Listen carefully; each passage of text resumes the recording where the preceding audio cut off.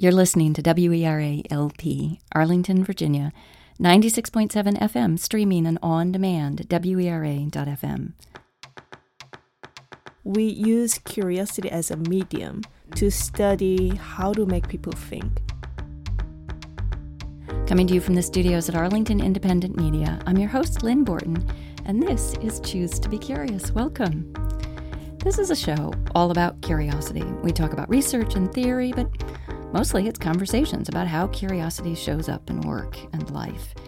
Sometimes when I'm looking for inspiration for future shows, I surf the web, digging into headlines that sometimes simply include the word curiosity. I get a lot of false positives, tons of celebrity profiles, and as you might imagine, plenty about the Mars rover, which is great, but not necessarily what I'm going for. Every once in a while, I get something really cool. And that's how I came upon today's guest. But first, some background.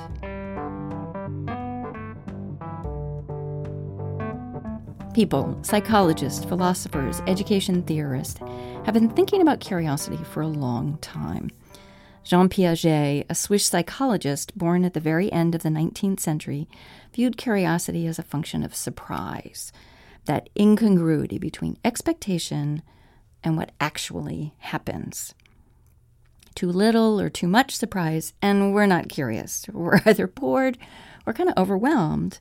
Think of it as a bell-shaped curve, an inverted U filled with curiosity, maximized at that midpoint between none and too much. Call it the curiosity zone. So more recently, George Loewenstein at Carnegie Mellon described curiosity as being about cognitive incongruity, the knowledge gap between what we know and what we want to know. Much the same inverted U between knowing too much or nothing at all. The sweet spot is in the middle and wanting to know more. And then Loewenstein and Todd Kashdan of George Mason went on to describe curiosity as a function of confidence. Again, the inverted U. On the one hand, overconfidence means you don't bother to be curious because you're just so sure of yourself. And on the other side, fear kills curiosity. So when you're thinking about piquing curiosity, what do you do given this array of theories? And what if you're trying to do that in a formal context, such as the museum? Well, back to my web surfing. Some time ago, I came across an article about a new class at Georgia Tech, Designing for Curiosity, that embraced design methods and something called user experience discovery in a partnership with the Children's Museum of Atlanta. I thought, woohoo, designing for curiosity? The class was the brainchild of Hyunju Oh, who has a joint appointment in the School of Industrial Design and the School of Interactive Computing at Georgia Tech. Hyunju works at the intersection of human-computer interaction and design. She studies and builds creative technologies, tools, kits, and methods that integrate everyday craft materials with computing. She works on digital craft, tangible interaction, and creative play. By encouraging deep engagement in playful environments, she's seeking to inspire children and the rest of us to actively explore our ideas while bridging the digital and physical worlds. So, what did that all look like in this class? And what did they learn along the way? And what might the rest of us draw from their experience? As luck would have it, she's here for a conference in Alexandria, so she's able to join me in the studio today. So, welcome. Thanks for the intro, Lynn. Hi, everyone. So, this sounds like an amazing class. A lot of fun, but you. Also maybe deceptively demanding. So, tell us a little bit about the class. Sure. So that class is really designed to cover the fundamental design methods to apply broad spectrum of interaction design. So we start from how to make observation and how to design experience and go through the cycle of running the study and revisit the concept and iteratively refine the idea. So it's really to go through the whole cycle of the design project. And at the same time, while doing that, we cover the background knowledge and study from art education and science and engineering. So did you approach the Children's Museum or did they approach you? I approached them first because I used to work with Children's Museum in Pittsburgh and in the Bay Area in the past for my research project. And from those experiences, I learned that working with Children's Museum is a great opportunity to learn interaction design, basically. So I thought there would be great opportunities for my students. So I reached out to the Children's Museum first. And, Children's Museum in Atlanta so welcomed me. And they just wanted to support the class. It was not really for them, actually. It was more for the class. Oh, interesting. You talked a little bit about sort of the goal of the class. So they're learning, the driving force on this is actually the design, and curiosity was sort of the application for your design work, right? Yeah. So how are you defining curiosity? That's really where we start the class, That's where all the conversations start. Right. That's true. So I say that in the syllabus and in the class, we use curiosity as a medium to study how to make people think, how to make people think and change actions and perhaps modify their decisions, etc. Right. So for me, what curiosity is exactly is not the core of the class. It's more about how to make students to think about curiosity and start from their definition, and then start thinking about how to make observation about the curiosity they defined, and then how to assess their observation about the curiosity they defined. So it didn't matter so much that you came up with a kind of a unified, consistent theory of curiosity within the class. I introduced multiple relevant theories and backgrounds, but I really highlighted in the class that it's not really important. This class is not for defining one concept of curiosity. And I really want them to think about their definition and what made them curious, and so that based on their experience, how they would define curiosity. So can you give some examples of how they thought about curiosity and then approached it? Yeah, sure. For instance, at the beginning, many students tend to approach it a bit more abstract way. So for instance, they will say, oh, I like to play games. I'm curious about these kind of, mobile games nowadays. I'm curious about, these things. And then I ask them, why are you curious about them? And then they talk about, because it's related to ABC topics. And then I ask them, now you played it, you want to play more? Oh, sure. So now you played it, you wanted to play it again. Is it how you define curiosity when we want to do certain things and repeat that? Is it how you define curiosity? Then they kind of stop responding and think back. And, that's kind of the common process. So it's a really interesting, iterative, and you're sort of they're testing their theories moment to moment with their own experience of would I describe what I just said when I'm living it, does that actually look like curiosity? That's how they're approaching it. Yeah, because I think that's really important to make them think, make the students think. How can I put that? In order to approach designing things to make people think, they need to think about thinking. They need to think about how they think, right? And that other people may think differently. Exactly. Right? So that process actively make them reflect their thinking processes. Yeah. And then you had them assess whether or not they were successful in eliciting curiosity, which means that they were each coming up with different ways of assessing that, weren't they? Yeah. So before we worked on the museum project, we had the month-long project first. So that's where they, while they're covering the background knowledge, they really go through the first design process and the practice. So that's where we, for instance, covered one observation method called like bridging experiment. Are you familiar with bridging experiment? No, tell us about bridging experiment. So bridging experiment is literally experiment commonly used in sociology or social psychology, as far as I know.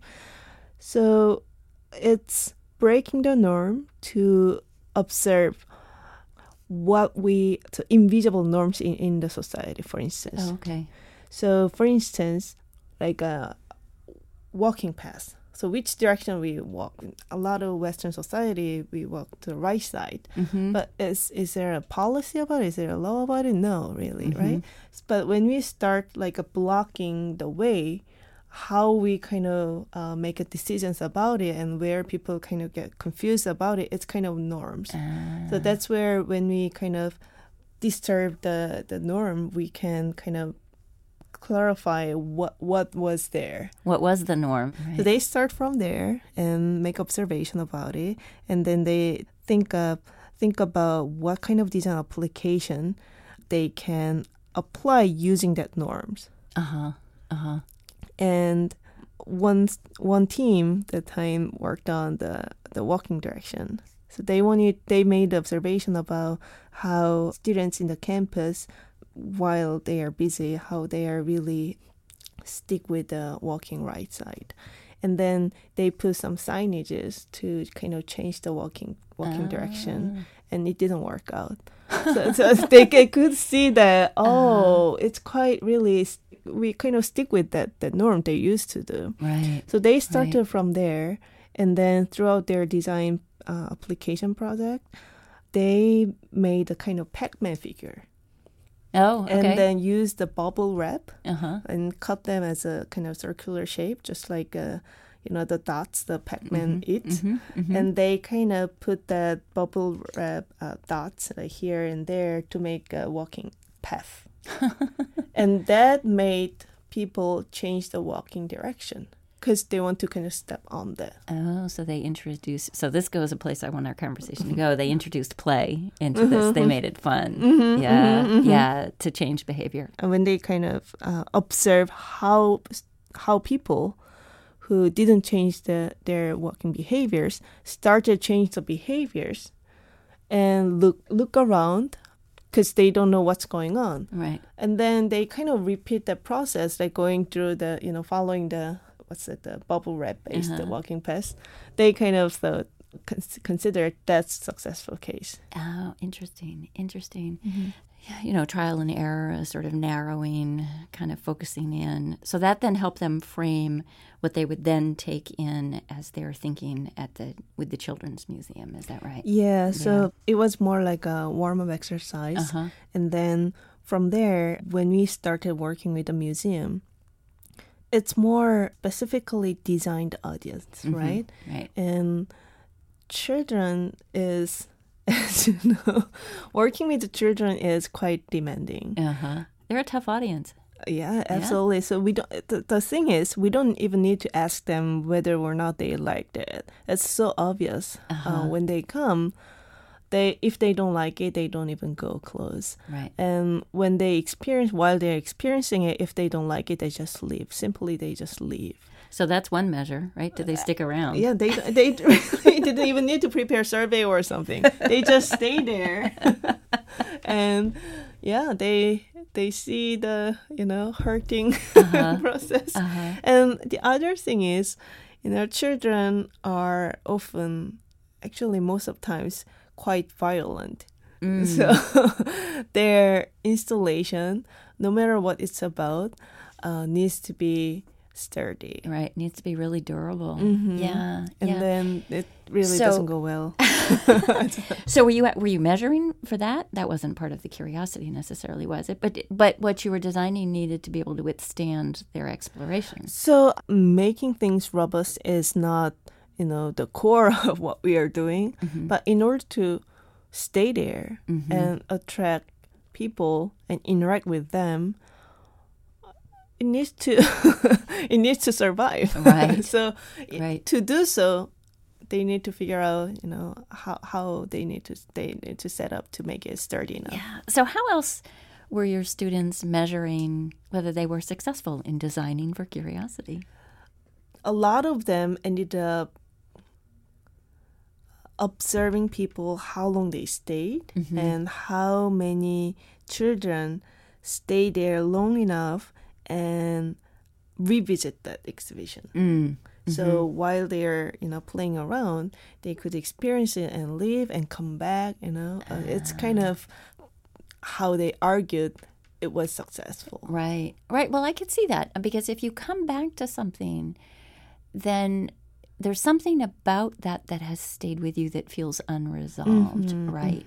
Or it was just fun and you want to do it some more. Maybe that's not necessarily curiosity, but when I invited you into this conversation, you offered this article about humans as playful creatures, which gave me a great lens into kind of your likely thinking about this. So talk about how play fits into our ideas of curiosity or designing for curiosity. I mean, tell us more about that.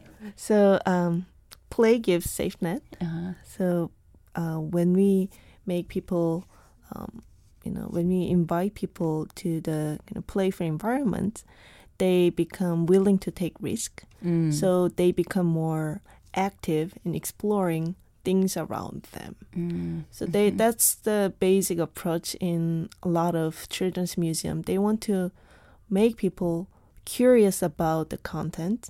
And the first thing they want to think about is how to make them playful enough. Yeah. So that children can stick with it and, try and tinker around perhaps in the maker spaces, for instance, and then make questions about those supposed to be. Yeah. So that's interesting because I think that's exactly right. That play, because it puts risk into a low stakes category in our minds, unless you're like a professional athlete, I guess. But for the rest of us, to play is to let go of our fixation on, making mistakes or whatever, right? So it does create this space for more curiosity, for a willingness to admit, well, I don't know, I don't know about this, or I don't know what it's going to do, and then kind of come at it with curiosity. Well, let me find out. Yeah. Let me try that again, and maybe I'll try that again. And in the article that you gave me, and I'll post it on my website because I thought it was a great. Well, it was really helpful to me in thinking about this conversation. But Bill Graver, the author, says, it comes down to pleasure before performance, engagement before clarity. So designing for curiosity and play is really different than designing for instruction, isn't it? Absolutely. Yeah. I think designing for instructions takes a lot of steps, a lot of guidelines and assessment, perhaps. Designing for curiosity, in my mind, from the moment talking about curiosity, we include a lot of exploratory components. And thinking of the exploratory components, which entails creativity space, regardless of the difference across the fields, we talk about art and design, science and engineering perhaps. Regardless of those discipline differences, when we talk about creativity, that entails somehow common grounds across all of them. It includes things related to inventiveness, imagination, and curiosity. And at least for me, what exactly is inventiveness? What exactly is curiosity, the borderline, is less important. For me, a more important thing is how we can design things to invite more people to these common grounds. And exploration it should be part of one approach, I think. Wow. So that really that really goes towards one of the questions I had, which what is it that the rest of us can extract from your lessons? And it is that of finding the common ground through this playful curiosity that's different than there are things one must do. Yeah. Nice. Thank you. Nice. I think a lot of more and more the word requires assessment, improvement. And this in my word, research word. We need to prove things. But it makes me think in a way, what to prove is more important. Yeah. And even before getting there, even before get to the point of what to prove, how to get to what is more important and more exciting for me. Yeah. So how do you design for curiosity in your own life? I start more from myself. I start more from my interest because I learned through my experience that I'm not the only one in many cases. Yeah. So a lot of my research project includes paper and everyday materials. And the power of those materials is really we can fail things. We can just draw things on paper and and recycle them and just bring another one. There's very low cost to take it. Yeah. And I know it's not just me. When I work with children, students, and adults even very young children, the whole point is regardless of their actual skill set, almost everyone thinks they can work with paper, for instance. They can work with cardboard, for instance, And for me, that's really critical aspects because that makes huge difference when they start getting into the learning process. That's really interesting because that carries forward the idea of play and that the risk and the cost of trying are low. Yeah. I really like it because this kind of empowerment matters, especially for people like me, introvert. And in the tech world, we say traditionally less represented people, including gender-wise women, minority perhaps. Yeah. Very nice. Very nice. So, before I let you go, I want to invite you to play with me and my big jar of wannabe analogies. Oh, this is the jar. This is it. Yep. Okay. Whew. So, in this jar are slips of paper with random words. You take one, I'll take one from my audience. And you know how this works. We're going to make an analogy to curiosity with whatever is on the slip of paper. And you can go first or I'll go. What would you like? I can go first. Okay. Sure, let me try. Curiosity is swimming. Oh, okay. How is curiosity like swimming? Because it's kind of hovering around. Oh, yeah. In a setting like water, perhaps. And we figure out the direction on the process. Oh, nice. That immersive thing. I like that. So we obviously have a water theme going. Mine is ice cubes. How is curiosity like ice cubes? Well, ice cubes are kind of a cool thing because their state is kind of temperature specific. Like an ice cube only exists under certain conditions, and otherwise it's just water. And I think curiosity, there's both state and trait curiosity, but it changes its form and it's very fluid. So ice cubes go from, a solid thing and they melt, they become fluid. So there we go. I think that's how curiosity is like ice cubes. And audience, yours is camping. How is curiosity like camping? Let me know. Facebook and Twitter, #analogy. How is curiosity like camping? Well, Hyunju, thank you so much for this. This has really been delightful. Thanks, Lynn. Happy to join this talk. Thanks for having me today.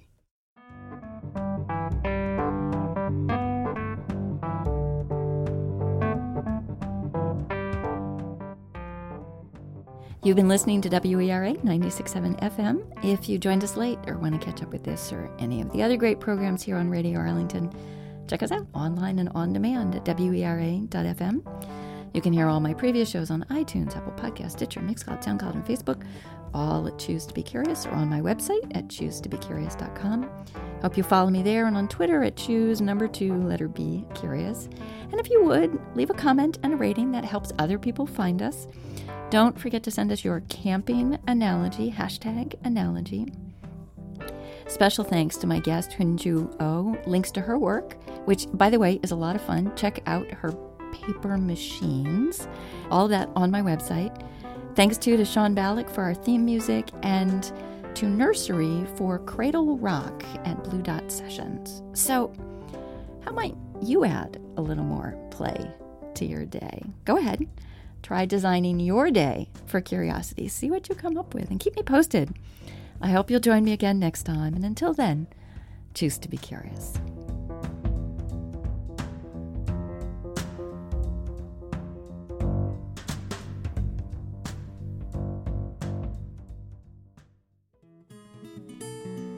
Choose to be Curious is sponsored in part by Realtor Christine Hopkins. Curious about real estate? Christine works with clients from around the world using her time and knowledge to build community. As she likes to say, community engagement has always been my big why. Working in real estate has helped me express that. What makes you part of a community more than living there? For more information, visit facebook.com/Nova House Hunter.